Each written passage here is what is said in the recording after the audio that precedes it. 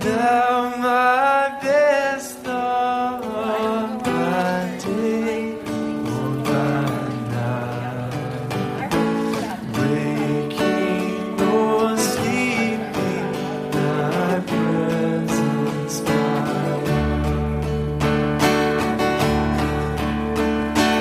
Be thou my wisdom, and thou my true word.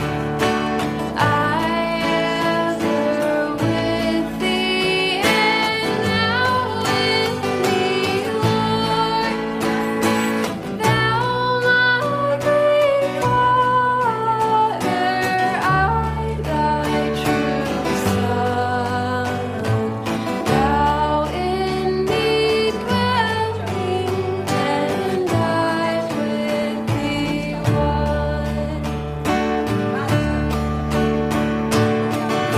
Riches I need not, nor man's empty praise. Thou mine inheritance, now and always. Thou and thou only, first in my heart.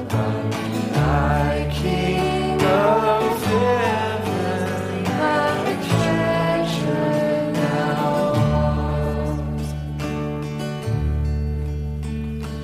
High King of heaven, my victory won. May I reach heaven's joy so bright, heaven's sun. Heart of my own heart, but never befall.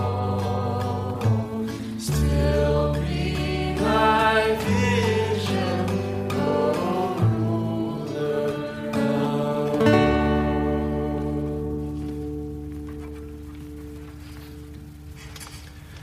Hey everyone, welcome to Emmaus Way. My name is Dan Rhodes, and I don't want to jinx us, so I'm just going to say that possibly, maybe, fall is starting to visit. We don't know that necessarily, but it has felt great this weekend. Hopefully you had a chance to get out to enjoy the weather a bit. It's great to see all of you here. If you're not familiar with us, Emmaus Way is a community of people who gather on Sundays and gather throughout the week, a group of people who are devoted to the gospel of Christ and have been captivated by the gospel and seeing where God is at work in our worlds, particularly here in Durham and in the county and in the city, and seeing what is going on, where God is recreating in our midst, and how we might participate in that. We gather on Sunday evenings to listen to one another, read the text together to see how God might be speaking to us. And to sing and to meet at the table with one another where the grace of God is broken and found in the body of Christ. It's also great to have Lowland Hum with us here tonight, Daniel and Laura. Lauren, it's good to see you. You guys still have a record that's out, and you can get access to that record through our website, through the weekly. It's on there, or you can go to their website, which is lowlandhum.com. Okay. Ours is... What's that? We have some in our car. Or you have some in your car. Okay, yeah. So see them afterward if you're interested in one of their records. They did a house concert for us a couple weeks ago. It was fantastic. And Joseph, it's great to have you playing as well. So anyway, welcome this evening. We got a couple announcements coming up. I just want to go over those real quickly so you'll know. Next week we have a potluck at the Jake's house following the service. We'll do probably a shorter service. It's a no music night. So we'll be gathering quickly, doing a dialogue, engaging with one another. And then we're actually going to move on to the Jake's house, which is just a couple blocks up Watch Street here. And we'll gather there for a larger potluck. We're going to be talking about the table and the centrality of the table to how we read text together. So it'll be a nice fit, kind of an extension of our communion table up there, and I think it'll kind of overlap a lot with what we're discussing. So, thinking ahead, if you're planning on bringing something, please, we probably usually need a couple veggie things, a couple other things. There will be a sign-up list, I think, on the website. So if you would go there, I know we're kind of a last-minute community, and people kind of think on Sunday afternoon what they're going to bring Sunday evening. I'm like that too, but if you can throw something out there just so we know we have a few things, especially main dishes, that would be fantastic. Also, this week coming up on Friday evening, there's a Perspectives, or Saturday evening, I'm sorry, Perspectives, and Josh is going to talk about that a little bit. Yeah, so for those of you who don't know, once a month we get together for a time where we sort of gather around a piece of art. Sometimes it's music, sometimes it's visual art, sometimes it's literature. And we just interpret it together because we feel like that's sort of core part of what it is we do here. This month, we're going to be doing a record called For the Life of the World to Come, which is by a band called the Mountain Goats, which are based here in Durham. We thought it would be an interesting album because each of the songs are based on John Darnielle's reading of a particular scripture, but it's an entirely non-religious take on that scripture. It's sort of life lessons of what it means to be a human being taken from Jewish and Christian scripture. So anyway, I think it speaks to our free-for-all theme of interpreting text together. And 8 o'clock, Saturday night, it's on the weekly, but you can email me, arts@emmausway.net, for any more information. And it's at your place, right? It'll be at our place, yeah. So directions you can find on the website or email Josh. And once again, Perspectives is kind of a group of people that get around and discuss art, different things that are going on. You don't have to have an art degree to do that. They also like to fellowship with one another and do that as well. Also, one other announcement real quickly. I just wanted to make this known to you. Our pub group this summer spent time reading a book called The New Jim Crow by Michelle Alexander. And Brett Fox actually emailed me. She's going to be speaking in Wake Forest on October 1st in the evening at 6 p.m. So if you're interested in going to that, please let him know, or you can email me. I'll send out an email reminder through the pub group listserv. I'm not sure what part of that is, but yeah. Through the pub group listserv. So if you're interested in that, it's October 1st in the evening at 6 p.m. That's a Tuesday. And if you haven't had a chance to look at the book, if you just want to go, you can Google it and find it. It's on kind of incarceration and the incarceration in our culture and race and different things like that. It's a great read. So if you get a chance, check it out. Anyway, well, Elizabeth, yes. Yeah, I just want to remind everyone that we are in the process of trying to put together an additional home group. So I've heard from a couple of folks who might be interested in being part of that new group, but if you're new, or if you've been around for a long time and your life circumstances have changed and you're like, hey, I would like to do that now, please let me know, because we're going to try to make that happen very soon. Great. Thank you. Anyway, it's good to see all of you tonight. Tim's going to walk us through some text in a little bit, kind of a hard text to some extent. So Be Thou My Vision was a great lead up when you kind of say, I don't know what's going on here at a certain point. We just need vision. So anyway, welcome. It's good to see all of you. This next song is written by Peter Gabriel, and we're leaving out the bridge section, although the lyrics are printed there.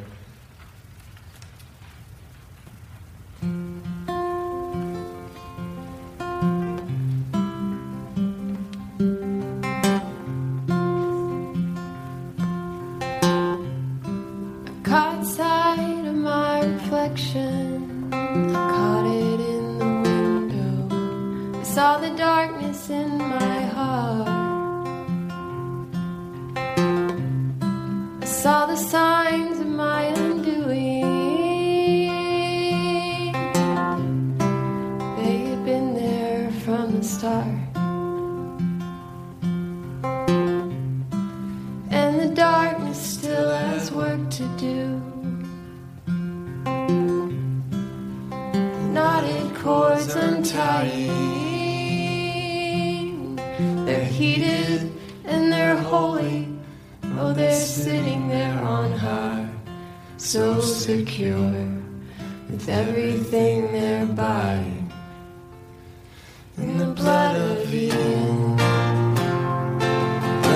the woman and the man, the man and the woman, and the woman and the man, in the blood of Eden, by the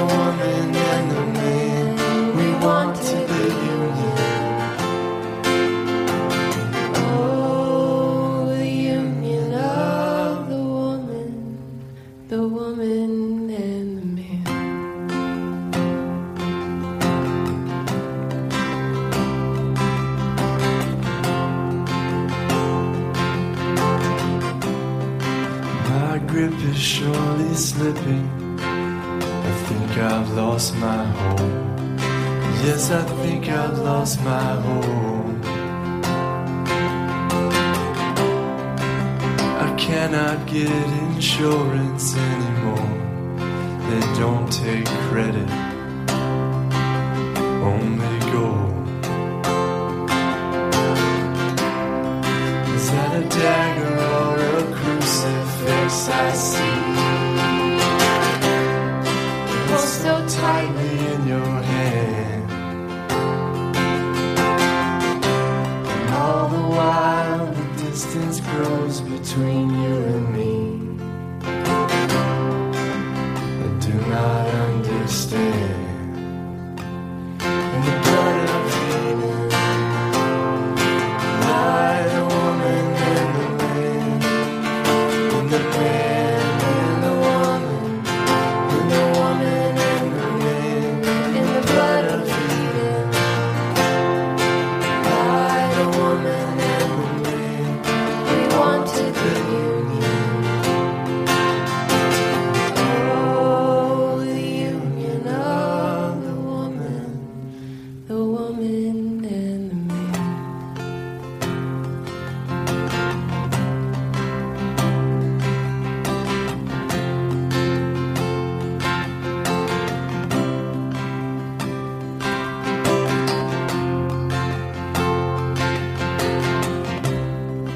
I can hear the distant gun, a million unheard souls, of a million unheard souls. Watch each one reach the creature comfort for the filling of their holes.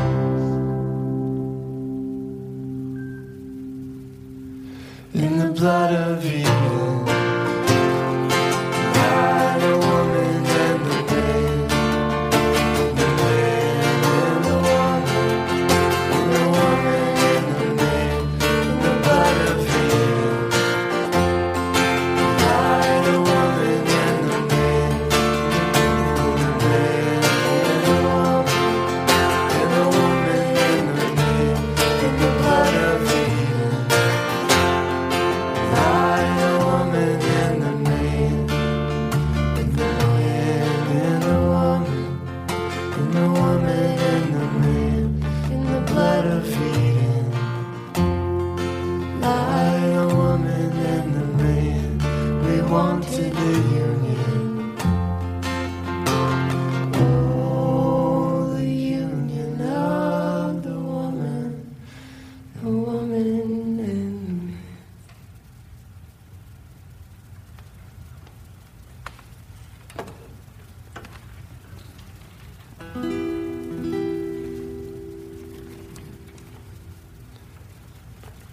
So for those of you that don't know us, Lauren and I got married about a year and 8 months ago, and when we got married, she quit her job and started singing with me. And since then, the music has totally changed. And so this is a song about identity as we figured that out together, both musically and what it means to be married, and to not have either of us be diminished, but to augment each other.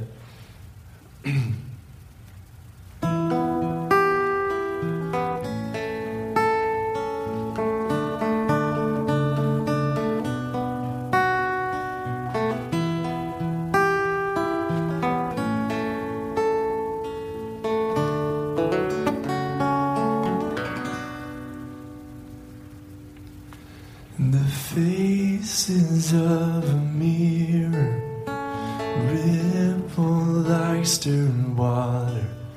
My hand pushed through the silver to touch the face of God. From my mouth you're always drawing dark sayings from of old. I'm talking like my father and bearing my brother's load. Bearing my brother's load.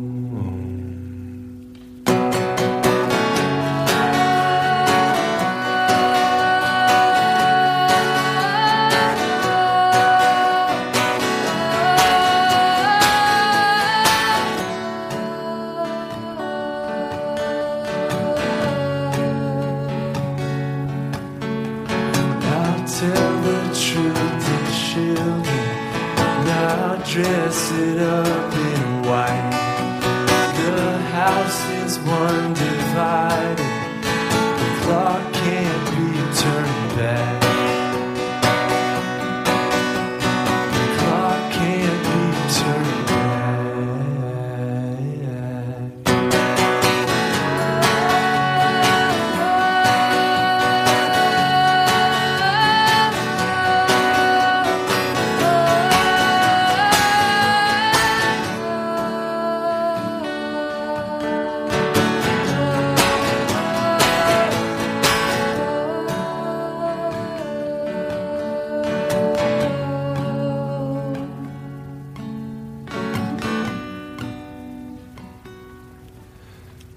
Come save the weak and needy.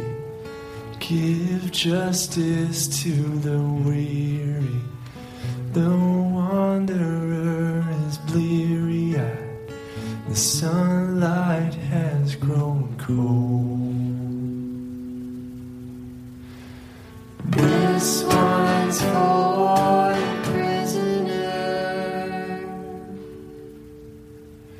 You hear his lonely sigh. I want my white stone. I want my white stone. I want my white stone. I want my white stone.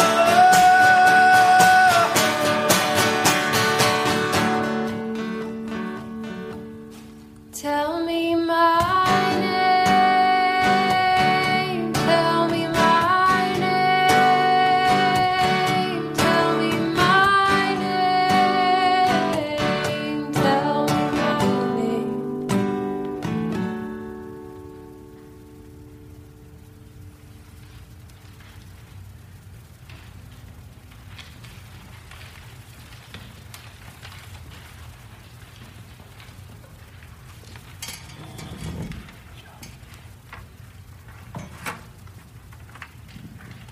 That was a great kind of final musical choice for us. I love the echo of that, of kind of some of the themes that were very present there are going to be present, I hope, in our conversation tonight. One is very strongly identity of what does it mean to be a people, and who are we as a people, and connecting that to a critical question of how does God relate to people? What does, in one sense, are there people that are inside? Are there people that are outside? What does it mean to be inside and outside? So we're going to touch on some big themes today that I think will be significant for us. So thank you. That was a great choice. I think you guys did that at the house show, I think, and it was a great song. Hearing it now again in terms of just thinking about this notion of identity was a great hearing of that. So thank you guys for doing that one again. Hey.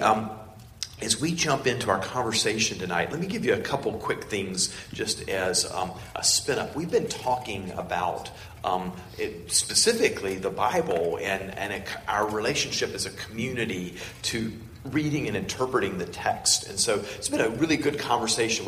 We've jumped on three things basically in the last 3 or 4 weeks on this. One is we talked several weeks ago about who we are, what kind of lenses and experiences do we bring to reading the Bible, and that's a point that's often easily overlooked, that there's no such thing as an innocent reader of anything. We bring a life to the text. And so we started with that, and then a couple weeks ago we started talking about this kind of incarnational view of the Bible, of seeing the Bible not just as a series of prescriptions that are abstract from our lives, but we better do them, but instead seeing the Bible as, in many ways, the way it describes itself is deeply present in the fabric and contours of the world, and in many ways paralleling Jesus' life as God and man, Jesus being in flesh, in the world, living in the world that he did very fully, and seeing the scriptures as such. And then where we've been kind of rounding out of this is talking about this intimate relationship that the scriptures have with communities and with community, and all kind of getting to where we are now, this whole idea of what does it mean to be a community of people that are reading and interpreting the text. And I'll remind you of this for the next several weeks, but we've talked about 3 communities that are really essential. Is one, reminding ourselves that the Scriptures themselves are a community. They speak to each other. They don't fit together like a roadmap. They are in conversation with each other. In fact, the text we're going to look at today, it would be really easy to find other texts in the Bible that kind of push back on the point of this text. So the Scriptures themselves are a community. And then we've been talking a good bit about the fact that the Scriptures have been read by communities of people for thousands of years.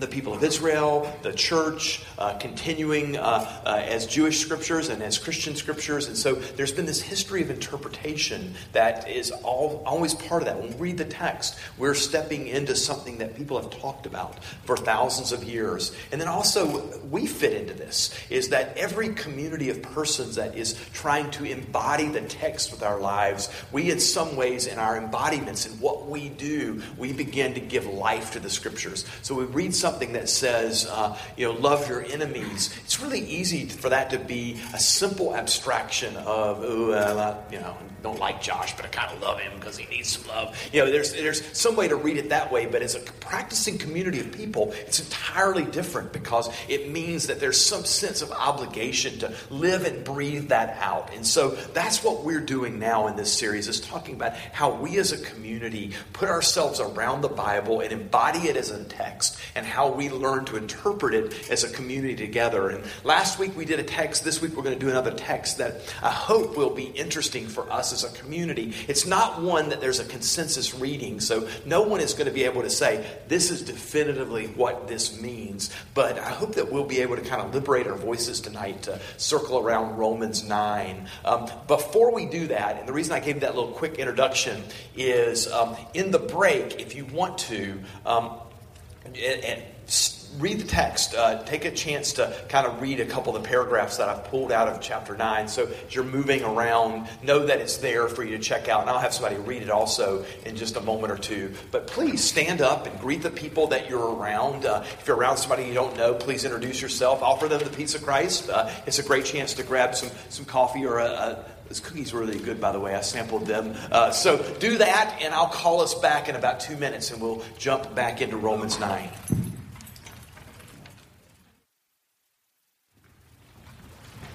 So let me throw out. I wrote these in the weekly. And by the way, if you don't get the weekly, let us know that if you want to get that. We send out a weekly email. A lot of times there's something related to the dialogue on Sunday nights that we throw out there for you to kind of be aware of, something to read in advance, those type of things. But I threw out a couple of questions. I want to remind you of those questions tonight because I'm going to get right to them after we read the text. So the first question is this. From the tradition that you've come from, and that may be probably for most people inside of a church tradition, a denomination, a theological strain, a something. You might say, I'm a Pentecostal, or you might say I'm a Baptist, or whatever tradition that you're a part of. Or if you are not part of a Christian tradition, haven't grown up in that, but wherever you come from, I want you to ponder the question of how has that tradition or your perspective handled the question of insiders and outsiders to God's people or God's grace? And I'm sure there's a lot of different answers to that, but how has your experience, your tradition, affected your thoughts about that? Because we're going to read a text that is laden with that theological question. And then the second question is this.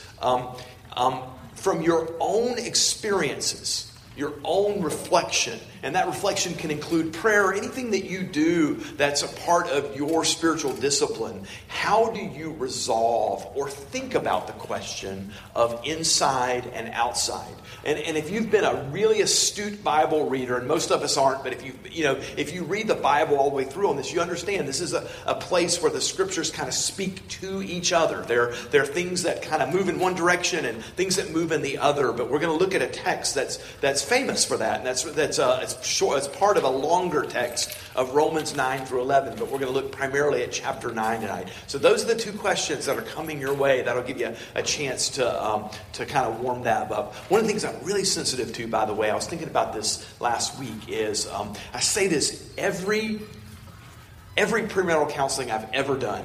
I always make the point that in almost every relationship, there's a person that's a quick processor. They think fast, they talk fast, they think fast, they go. And then there's a person that likes to ponder things and kind of sit down. And if not properly refereed, you know what happens, right? The quick processor wins every argument, every fight, every moment. And you think about every relationship you've been in, that happens, right? And then there's a person who, and it sounds like they're being wrong, but on 2 days after that, they think about it and they go, yeah, I'm really pissed off about that conversation we had 2 days ago where you maneuvered around me like the Harlem Globetrotters and the Washington Generals. Right? And so one of the things that I'm really sensitive about, and I'm going to start sending more questions out earlier to you guys, is that I don't want our dialogues to replicate what I would say is bad marital practice or relational practice or roommate practice.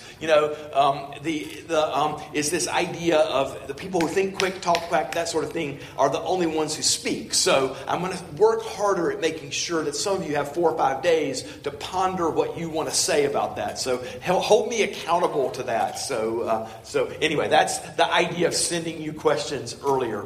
But if somebody would, I'd love for you to listen to this. This is only a selection of this. Would somebody read our text tonight from Romans 9? It's actually 2 chunks of what is a longer chapter. And I'll help you with some of the parts that are not there. But somebody go for that. What's printed here? Yes, please. Thank you. Romans 9, 6 through 18, verses 30 through 33. It is not as though the word of God has failed.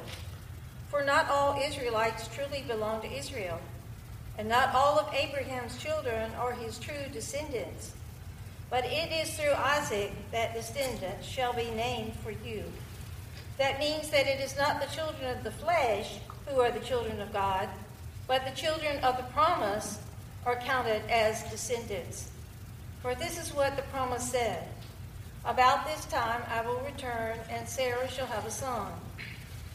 Nor is that all. Something similar happened to Rebekah when she had conceived children by her husband, our ancestor Isaac wrote, even before they had been born and had done anything good or bad, so that God's promise of election might continue, not by works, but by his call, she was told.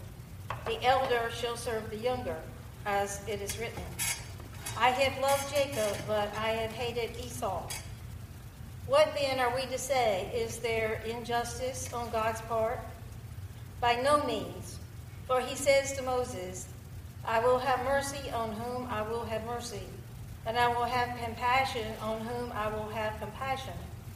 So it depends not on human will or exertion, but on God who shows mercy. For the scripture says to Pharaoh, I have raised you up for the very purpose of showing my power in you, so that my name shall be proclaimed in all the earth. So then he has mercy on whoever he chooses, and he hardens the heart of whomever he chooses. What then are we to say? Gentiles, who did not strive for righteousness, have attained it, that is righteousness through faith. But Israel, who did strive for the righteousness that is based on the law, did not succeed in fulfilling the law. Why not? Because they did not strive for it on the basis of faith, but as if it were based on works. They have stumbled over the stumbling stone, and as it is written, see, I am laid in Zion a stone which the people will stumble, a rock that will make them fall, and whoever believes in him will not be put to shame. Thank you. So, we have a gathering every Tuesday, about 5 or 6 of us circle around the text, and we start interpreting it as a group together. And what you hear in the dialogue comes out of, or at least begins in that conversation, often comes out of that conversation as well. And Dan, I'm going to excite you on this one. There's a really funny part of this text. Look at verse 13 and 14, the way they fit together. let's put it like, let's take God out of it, because sometimes we don't laugh at God as much as we should. So let's do this like the Efforts.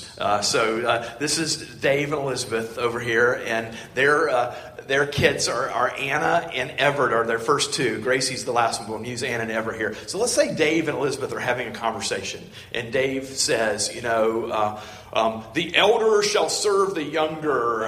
As it's written, I have loved Everett, but I have hated Anna. And then Elizabeth kind of pitches in there and says, hey, that seems like that's incredibly unjust, Dave, and you might need to pick up your parenting a little bit. That's not what we're looking for at the Eford household. And Dave ponders it. He thinks about it. He kind of goes, oh, yeah, it was a really good point. And let me console you with these words, just to show you that I've really heard you, honey. I'll have mercy on whoever I'll have mercy, and I'll have compassion on whomever I'll have compassion.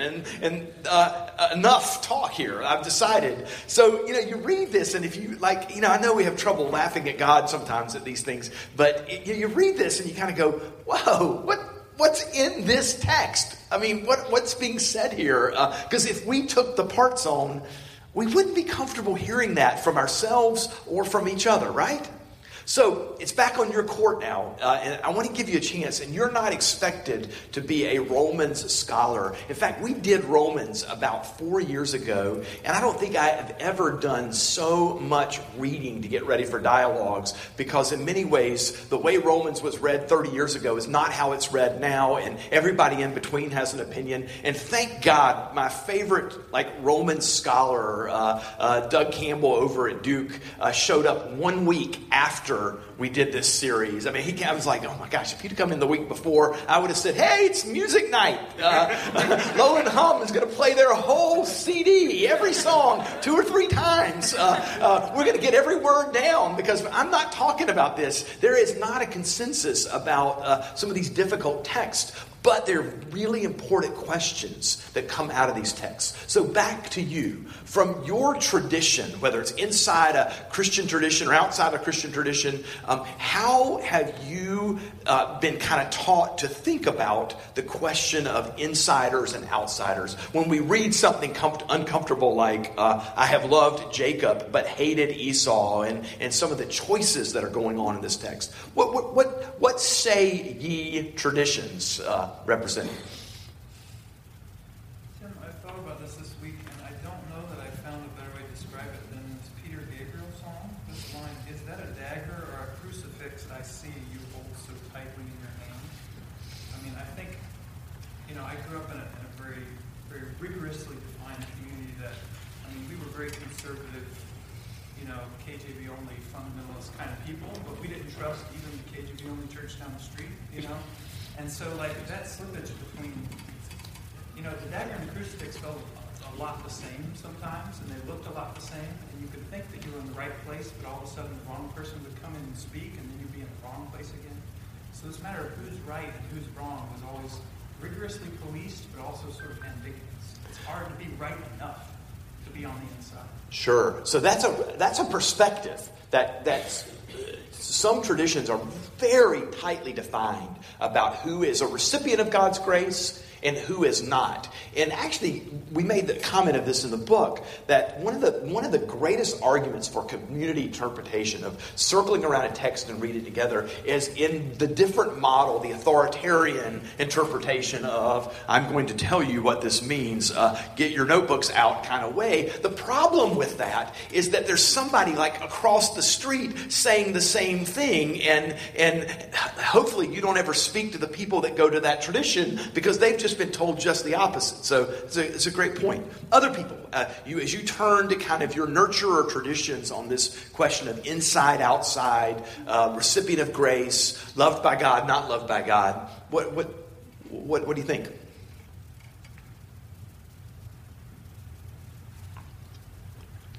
In the tradition I grew up in, it was all about prayer.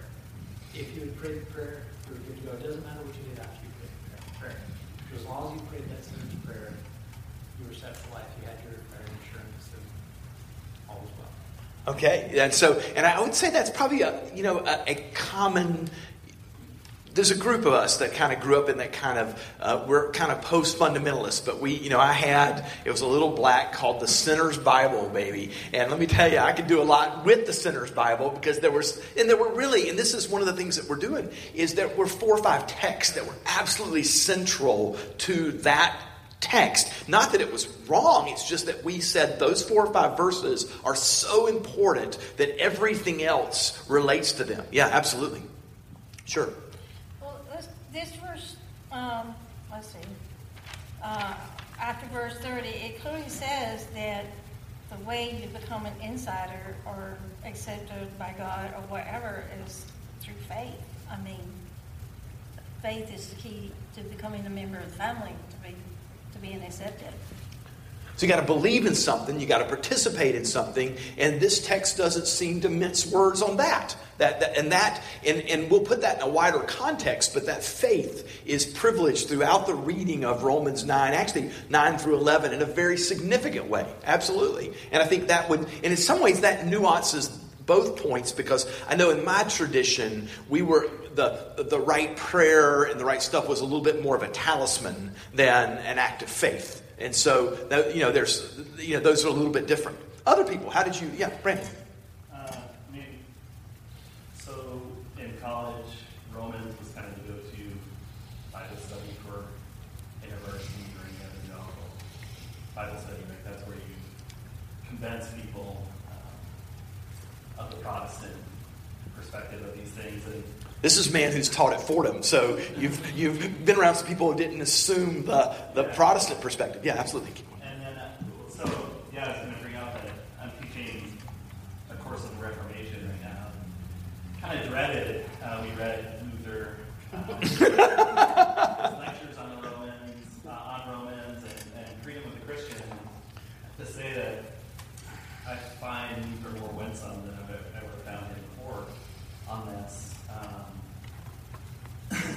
And that I realized, as the Reformation kind of got going, a lot of people wanted to push this to quickly define who was in and who was out, both in his home city and in other cities. And he was pretty, he kind of stuck to this text to say that this text teaches us the freedom of the Christian, and that I'm not going to go back to the law. And I think his emphasis was that you proclaim the gospel and then let it have its effect. And we don't do this through forcing others. We don't do this through overly defining who's in and out. Not to say that actually I've come to the last few weeks of reading this with students, find Luther to be more free on this, to kind of show that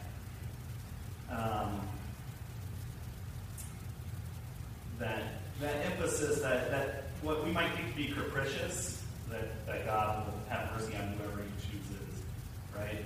That at the same time that can't be freed, right? Because it frees you from any desire to see the law and think that you can fulfill it, right? And to see the law as a teacher that casts you upon the mercy of God. Yeah. So I don't know, all that to say that I've kind of avoided this for about the last decade, reading Romans, particularly reading Luther's lectures on Romans. But I think they're at the same time as this can seem to be exclusive, it can also be kind of the crux of freedom. Sure. And it's interesting, Brandon, you raise a point that, there might be a natural tendency for us to say, well, let's just appeal to Jesus on this question, and that'll help us out a lot. And if there ever was, you know that feeling you had when you asked your parents, like, hey, can I sleep over, at Luke's house on Friday night while they had company over, and Luke had just been arrested the week before, and the parents didn't want to say, no, you can't do that, because we all ask questions that were unwelcome of our parents or friends or that sort of thing. Jesus treats that question like that question, in the sense that every time somebody came up to him and said, hey, what do I have to do to be saved? It got tense really fast there. So to some degree, there isn't like this Jesus corpus where it's settled to some degree, and I think that's a great point. Yeah. Where does freedom fit in? And you raise the second point is that as people who've been part of traditions of faith, we've read this tradition really differently. I had a seminary professor, I think I've quoted this guy before, he's a huge scholar of the text, well-known Pentecostal, who was received in both liberal and conservative circles. And back when I went to school, that was kind of the big divide, liberals and conservatives, that sort of thing. And he used to say, it's really easy when they ask me to preach in a conservative church, I usually just preach the gospel, because I always get the sense that conservatives have never read Matthew, Mark, Luke, and John. And when I'm in a liberal church, I usually preach Paul, because somehow they've maneuvered the lectionary so that they've never read Paul. And so to some degree, it does show that our traditions have produced a strong sense of editing of what we're comfortable. Now, let me make you personalize this question a little bit. Thank you, Brandon. And here's the personal side of this. How do you personally process? You're reading the Bible and you're coming across a challenging text like Esau I've hated and Jacob I've loved and this kind of language of choice and election, or anything else in the Bible that's uncomfortable with you. How do you process that from your own experiences, your own prayer, your own reflection, your own relational lives? How do you work through it? Maybe I should be the first to answer this question, because I want Tim to think I'm one of the people who find it. And if I answer quickly, it's because I've thought about it already in another context. Just teasing it. I think one of the problems with processing anything like this passage is when you become aware that there's a kind of long history behind it, and that people have been having arguments about a text for a long time, then it's not always. And if you don't, like I don't think it's possible to step outside of some interpretive tradition. You said there's no innocent readers. But is there a way to unlearn maybe some of the ways we've read this passage? So Trigger's going to point out with this passage how it's really not about individuals, which is the way most of our traditions would have read this about, who individually is in and who's out. You actually could see a bubble. How many people saw a bubble over Trigger's head? I actually was reading the bubble over Trigger's head. You were kind of squirming a little bit there, Trigger. Go ahead, keep Andrew. Raising my hand, you've all been spared a long-winded Everybody has an extra 5 minutes today. Go, Andrew. Trigger's probably going to talk about how what Paul's really talking about is the way instead of individuals, is an individual in or out, but it's about Israel and the church. And so you might argue, well, who's in Israel and who's in the church? But if it's not so much about individuals, but about these histories of these peoples, then to read this about, well, are you in or out, is actually to misread. And I really appreciate it when somebody like Trigger makes those kind of arguments, because it helps me unlearn a little the ways in which I've had to be taught to read things. But I'm really not sure how to unlearn a lot so that I can reappreciate the text. I'm not convinced by that going to divinity school would help me. So you either convince me in work, or we can have some other ideas about how can I unlearn some of the reflexive ways. It's probably better to go and read another text, which I haven't heard preached on very often. So I might actually might get something more out of it than this, where I don't know how to unlearn what I've... Andrew, you raised something here, and we don't, it would be almost utopian to imagine that we could get to this space in like 30 minutes, except that we do this every week, so we do sometimes do that. But if you'd gone to divinity school, the most important choice of how you would understand it would have been the divinity school, right? I used to, back in the day when I did youth ministry, I used to think one of the things I hated most is I worked with students, and a lot of times, every year I'd probably deal with somebody who had an eating disorder. And parents would come, we'd talk about eating disorder, and they'd basically say, where should I go to get help? Now, this probably isn't true now. This is 20 years dated material. But if I kind of pushed them to Duke to get help, back in the day, Duke was a force feed type of environment. They would feed people till they got to a certain weight, and then they would and then they would deal with psychological issues that were the antecedent to an eating disorder. Carolina was just the opposite. They wouldn't get their weight up to a certain point. They would start kind of a dialogical process, even though somebody's weight might be dangerously low, right? And I used to think, you know what? Here's how much I know about eating disorders.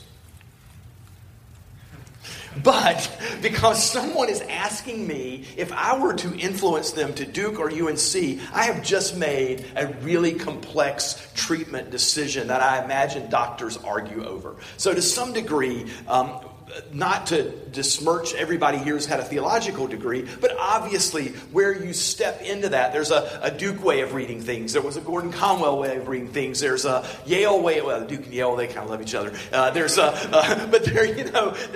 So that isn't always the outlet. And then you raise a question that there are things that we bring to the text that we don't necessarily know that we bring to the text. If you've hung around Emmaus Way, you pick up pretty quickly that we're sensitive to the fact that coming out of the Reformation and the tradition of being Americans and our perspective on democracy is we're very individualistic. So we're really quick to read, and I know not all of us are Americans, but we are really quick to read the text from a very individualistic perspective rather than a community perspective. And so that's why Trigger started to squirm a little bit, because Trigger knows that there's a way, there's a default that we have that we might miss something that's important in the text. Yeah, Jordan.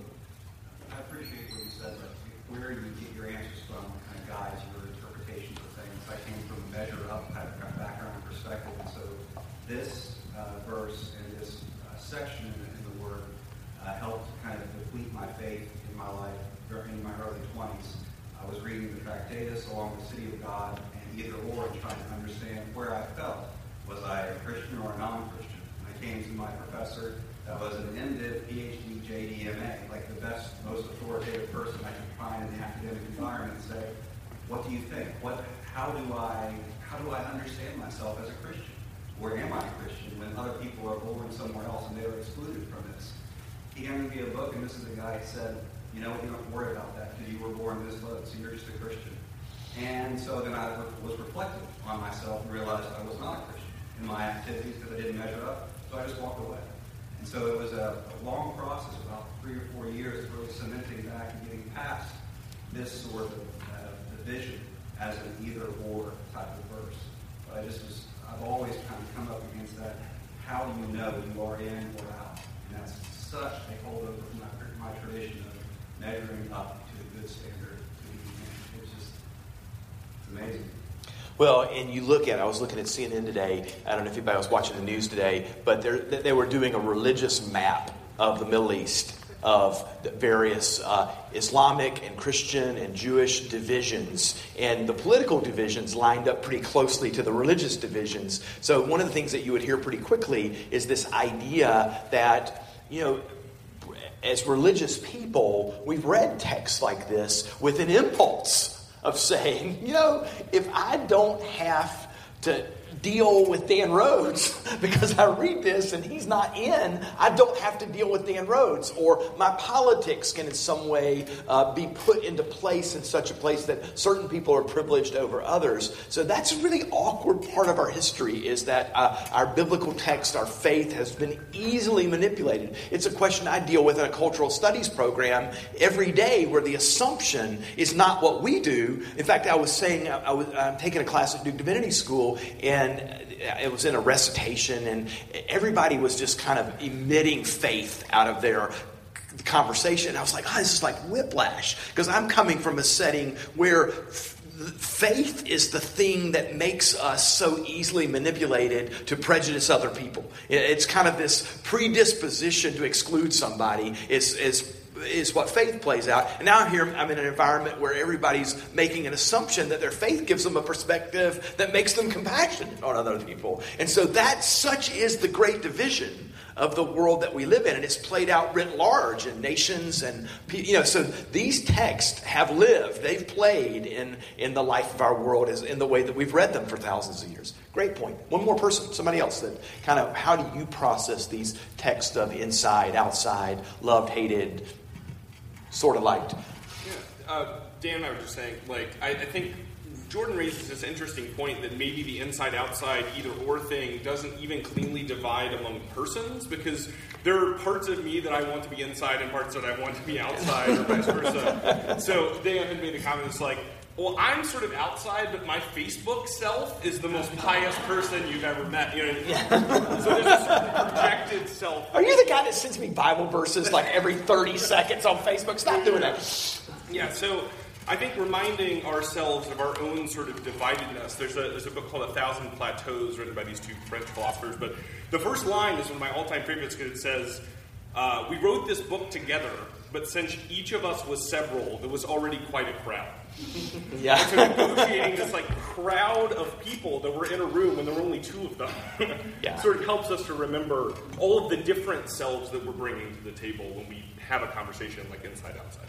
And it's interesting that if my elevator answer the question of what are you doing in a doctoral program, is the short answer is identity theory. And one of the things that's most interesting, and I was trained particularly to do youth ministry in the 70s, 80s, 90s, that sort of thing. And one of the things that was gospel, I'm talking about not biblical gospel, but it was psychological, social, ministry, counseling gospel, was that we had unified identities, that we were one person. There was you were. We're talking about Elizabeth Cobb. There is a definition. There's an elevator answer of who Elizabeth Cobb is. And it wasn't really until the late 80s, early 90s where we started to say, this whole question of an entirely consistent identity not only doesn't seem to be true, but it seems to put this incredible burden on people. But we did a whole ministry kind of overlay on that. If you were a youth ministry kid, you probably heard lots of pressure to kind of be consistent among yourself, to integrate your life, so to speak. And you guys remember when I had Doug Hammett come and speak here from North Raleigh Community Church. When I spoke to their church, they asked me to speak about something that I was doing academically from a theological perspective. So I did identity theory. And they were really uncomfortable with that because they had a lot of psychologists in the room that said, when you're starting to talk about kind of multiple practices of people, that's what we deal with in a therapeutic setting. So Elizabeth's nodding. The disciplines that we bring to this, religious historian, theologian, musicologist, psychologist, all the things that you guys do really affect the way we read this text. And in some ways, one of the things that we're laying out, I'm going to give you a word or two on Romans 9, but one of the things we're laying out here is this is why it's critically significant that there are conversations and communities of people who want to practice the text and embody the biblical text, but that we talk about these things together because we bring a background, we bring a package to any text like this. This might be the very thing that made you, when you were 20 years old, say, hey, if it's between being faithful and being a good person, I'm choosing being a good person and I'm ditching this whole faith thing. Or this might have been the thing that you pushed as hard as you possibly could to somehow understand the kind of faith that seems to be so significant in this text. Those are two legitimate but entirely opposite perspectives or differential perspectives on this text. So let me grab your text here. Let's do a couple quick things. That's fantastic. I really appreciate the words on this. I'm going to cite a few people on this. One of them is N.T. Wright. I did some kind of back reading, and one of the things that's hard about the Bible is that we are reading something in someone else's text.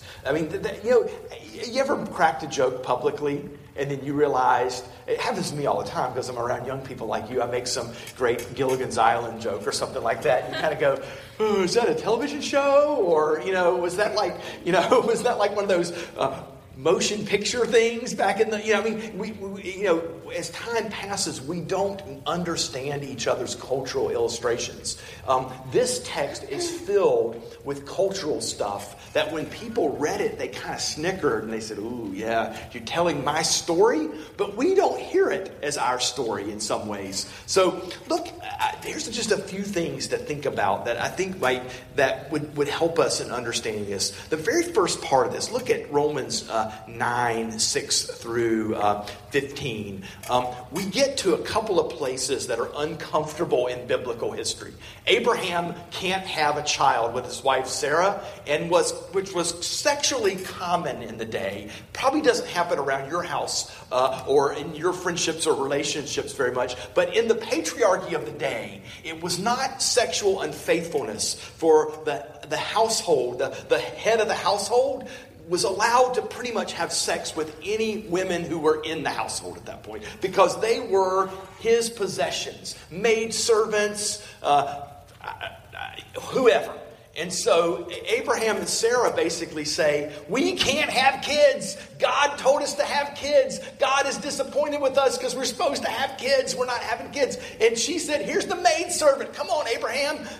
Employ your rights as the head of the household here. And so they have another kid. They have a kid, Ishmael. And then the son of the promise comes as Isaac. And this is kind of dysfunctional history. And Isaac is the loved one because it's the one that God had in mind. So Ishmael, thanks for shopping, but it's not going to happen for you, buddy. And then you think, well, okay, we understand that. That was kind of, this is us thinking that wasn't appropriate. He had sex with a maidservant. Surely God can't bless maidservant sex, kind of like other good sex, right? And so we can't like that, right? But then the story says, if you're struggling with that, but here's what happened in the next generation. They had twins. They were two kids. They came out not at the same time, but fairly close to each other, and they both could have some claim to love. But in this case, the choice was made against culture that the youngest would be the one that got the big deal out of the thing. And so to some degree, what's the reading of this is very Jewish. We're being told, in the story, if you think it's just God selecting certain peoples, so Ishmael represents a people and Isaac represents a people. It's not. It's worse than that. God isn't just kind of working with one person, one people against another. He's actually making choices within families, between twin brothers. And so now we're thoroughly traumatized. So the story starts us out with the very beginning of Israel.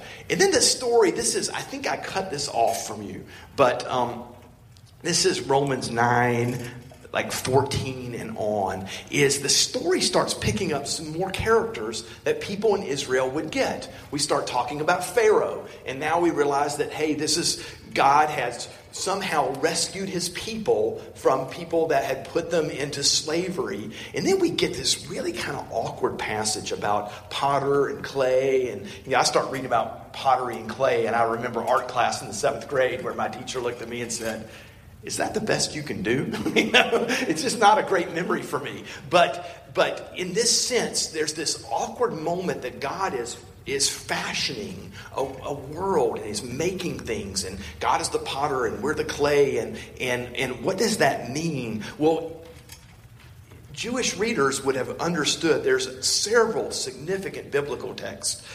Isaiah 29, Isaiah 45, Jeremiah 18, Isaiah 64. Their prophets talked a lot about this notion of God fashioning a people out of clay. I'll just read you one little snippet, the Jeremiah 18 one. The word came to Jeremiah from the Lord. Come, go down to the potter's house, and there I will let you hear my words. So I went down to the potter's house, and there he was working at his wheel.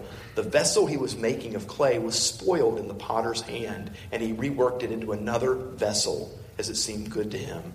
Then the word of the Lord came to me. Can I not do with you, O house of Israel, just as this potter has done, says the Lord? Just as the clay in the potter's hand, so you are in my hand, O house of Israel. So the text is talking about kind of the history of Israel from Pharaoh to the prophets. And what an amazing point, right? So we still don't get the point, but they get the point. oh, the reworking of the clay wasn't good. That was a people that was entirely unfaithful to God, and so exile came. That the plan of their being in the land was interrupted. It was like clay. It was mashed back together and refashioned into something new. And so the Jewish reader of this, or the hearer of this, realizes, oh, we're not just starting with God working among the first people, Abraham and his children and grandchildren. Now this has gone on for quite some time. And then we get this idea of, and you don't have this, but the section that I cut out talks about a remnant of people. Now, we heard that remnant stuff, and that was really, really, really frightening stuff. I heard a lot of sermons about the remnant of God with the strong implication that most of you aren't part of that because we know Ben Haas has been sinning all week long and everybody else. But one of the things that they heard that is there's this allusion to the fact that if God had just kind of let them go on their way, there wouldn't have been a remnant. There would have been kind of a Sodom and Gomorrah type of humanic implosion, so to speak. And so the remnant was a mercy thing to them. It was this idea that God kept working through them, kept finding faith, kept working through that. And then what we get at the very end of this is we've gone from Moses, from Abraham to Moses to the prophets to the exile. And then, Israel post-exile, there's nothing like having, a 10,000 square foot house and making a few bad investments and having to downsize to a studio apartment. You're living in the studio apartment and you're remembering the 10,000 square foot house, and it's not so great. Israel, after exile, was in not so great of a studio apartment. In fact, they couldn't even figure out how to lock the door, so their neighbors would just come in the apartment and grab their stuff all the time. It was not a pleasant time for Israel. But one of the things that pops out of this is this realization that in this text, the whole point of the progression was the coming of a Christ. I cut this off, and I was smart enough to do this. Go back and read Romans 10:4. I'll read this to you, but it kind of is a culminating part of this argument. It says, "For Christ is the end of the law, so that there may be righteousness for everyone who believes." So to some degree, this text is, and think about this. I'm ashamed to say it, but I think probably women might be in the category of having a conversation with somebody who was male and kind of saying, you know what, we've been talking about something for about 30 minutes and it hasn't dawned on you yet that it wasn't about you. And so in some ways, we read this text and we come to the realization, oh, wait a minute, this wasn't really about us. We're reading this as the church kind of going, okay, where does it explain that we're in charge? But in reality, this was a long history of Israel, and it was raising a very important theological point, the accusation that potentially God isn't faithful and that God's word doesn't count. And so what we got in this text was a long history of God's work with Israel, with a couple of bullet points that jump out of it besides anything else you can find there. One of them is that God doesn't give up, that God continues to work, and the word of God is spoken again and again and again, and it bears fruit and it creates life. And what Brandon was saying is, I think is a big part of this text, is it produces freedom. So to some degree, that we're supposed to read this text and kind of go, oh my goodness, we're the outsiders. This is God working through a people, but this coming of the Christ gave us the opportunity to be part of the work of God. And we might even read 2 Corinthians or a few other texts that push the point that there might not even be an outside. So to some degree, we are reading a story here that's quick for us to come with our kind of individualism. It's quick for us to come with our kind of Gentileness, to come with people who really weren't in the original story, but think that it's about us. What we find here is an incredible story about God's faithfulness of Israel. And to the point of even words like, no matter what you did, I'm still with you. I am still working. I'm still redeeming. I am still redeeming the world that you're in. So part of the movement of Romans 9, 10, and 11 is a defense of the goodness of God. The irony is, our quick reading of it is this is the indictment on the goodness of God rather than a long story talking about how God stays in there. Not only with God's people, but what was the whole point of Israel in the first place? to bless all of the nations through them. And when they failed most miserably, we looked at it last week when we looked at the Jubilee, when they failed to be generous to the nations around them, they failed in with a whole purpose of being a chosen people. Now, there is a million, we could get in our cars and go to Bull McCabe's and we could talk for the next 20 days on this text. There are many, many nuances, many conversations, many challenges that can be made. But I want you to walk away with us today with a couple of realizations. Understanding that we desperately need each other to read the text together. We desperately need each other's experiences. We need somebody who's on the outside saying, hey, this might not have been about you. We need people who've come to it in a way that was inspiring, people who came to it that was a burden. We need all of our voices. And we also need to realize that none of us has an experience that entirely unlocks the text. In this case, maybe none of us has the predominant experience that really got the narrative that N.T. Wright and a few other people are saying are unfolding in the life of this text. So this is one example. Next week we're going to talk about how our practices affect the reading of the text. And Dan is going to lead us on the whole idea of how the table inspires our reading of the text. But what I want you to be encouraged in, that it matters. It matters that we read the text together. I want you to be invited to say, I don't see it that way. I want you to be invited to say, this text has inspired me. I'm sensitive to the way that it's hurt you, but it's helped me. Our voices are absolutely critical to finding the Word of God. In this case, in a text that was couched in a historical story that was one that we're not entirely familiar with. Let me pray for us and then we'll move to confession and absolution. God, we thank you for the Word of God, and we pray with that sense of anticipation that it tells a story of your mercy, your grace, your redemption, and even your recreation of this world.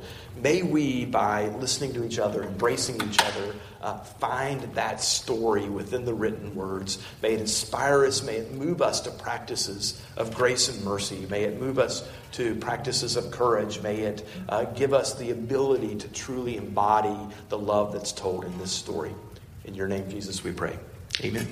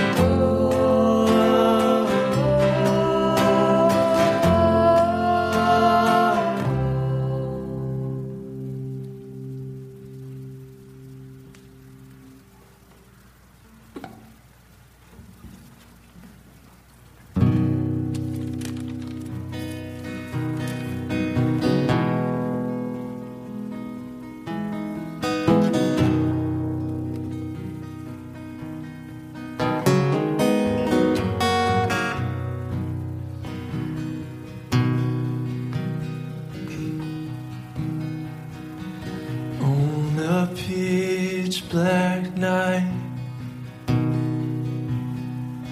with gossamer wings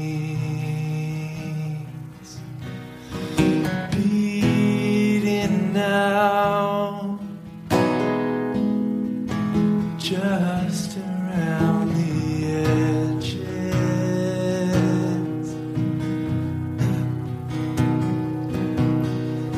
A golden albatross burst onto the sea like arrows filled with fire, poking holes in my dreams, making way for a mountain and a river flowing free. I hear bells, I hear bells, closer than my skin, closer than my skin.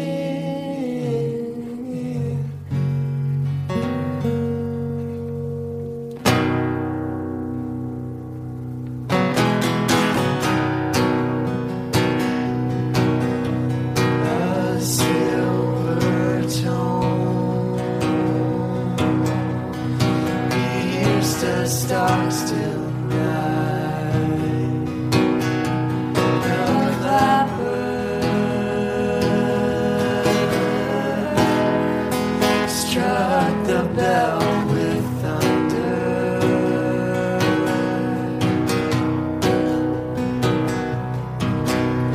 Its echoes filled the earth with violent shaking sounds.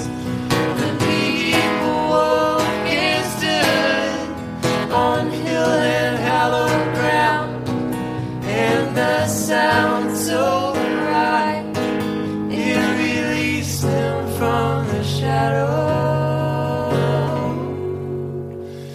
I hear bells, I hear bells, closer than my skin, closer than my skin.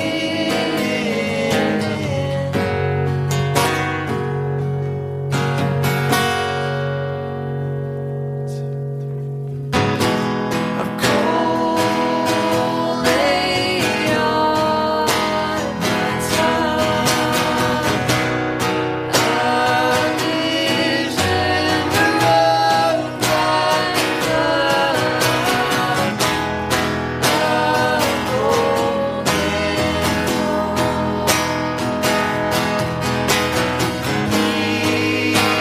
pierced my soul.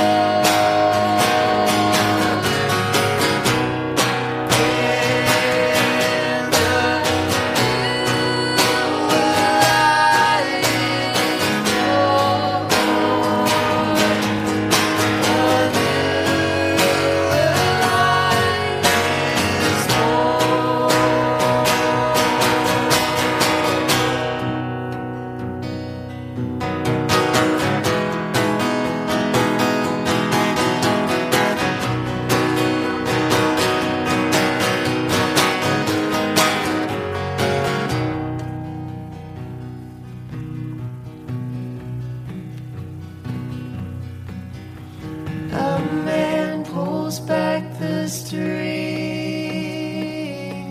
on a single boa bron. It was fitted with the sharpest of arrows.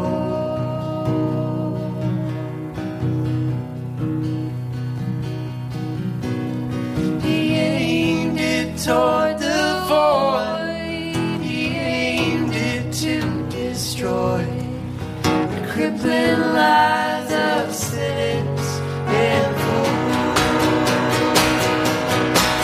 Yet the tip was filled with seeds, grew up into mighty trees, and the forest came back up around the city.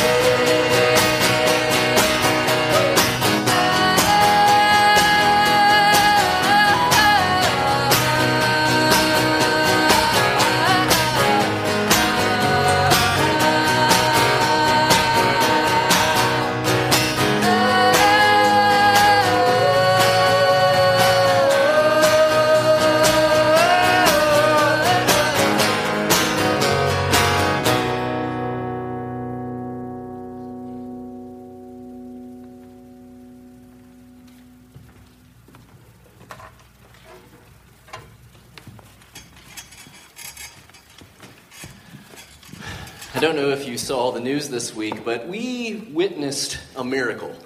Literally, people will be writing about this, and there's no way to explain it other than a miracle. Those of you that know me know that I love to pick on conservatives. Tonight I'm going to pick on liberals a little bit, because an amazing thing happened this week. I don't know if you caught it, but despite, and he's still seething about this, despite all best intentions and promises, John Kerry stumbled into peace some way, blundering his way through a public press conference and opening a way to peace. And of all people to come in and then be the one to provide the possibility of peace, Putin steps in to provide the way to peace. It's miraculous. There's no other way to classify it, to describe it, than that is absolutely miraculous.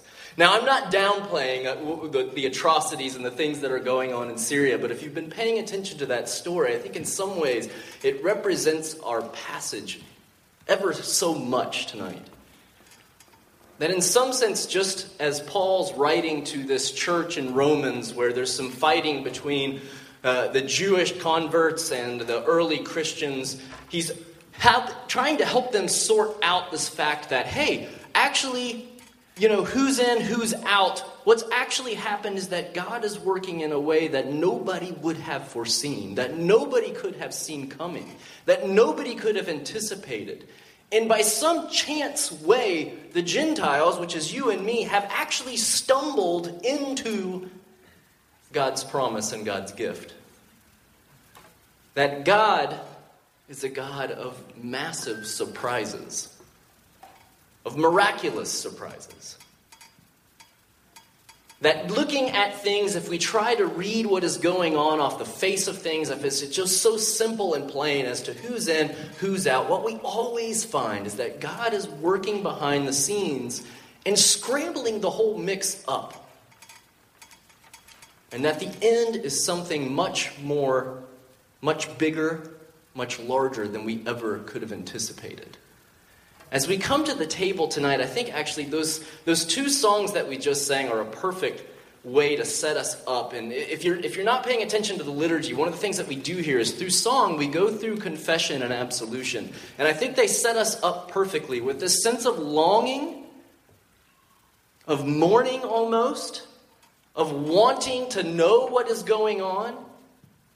And then also this absolution of, I love that last verse where the arrow is shot into the void. And I can't talk about it because it doesn't do justice to what you do singing it. But that a forest begins to grow up out of that void. And that to some extent what we're articulating there is that God is a God who's full of surprises. Working and moving in ways that we never could have anticipated.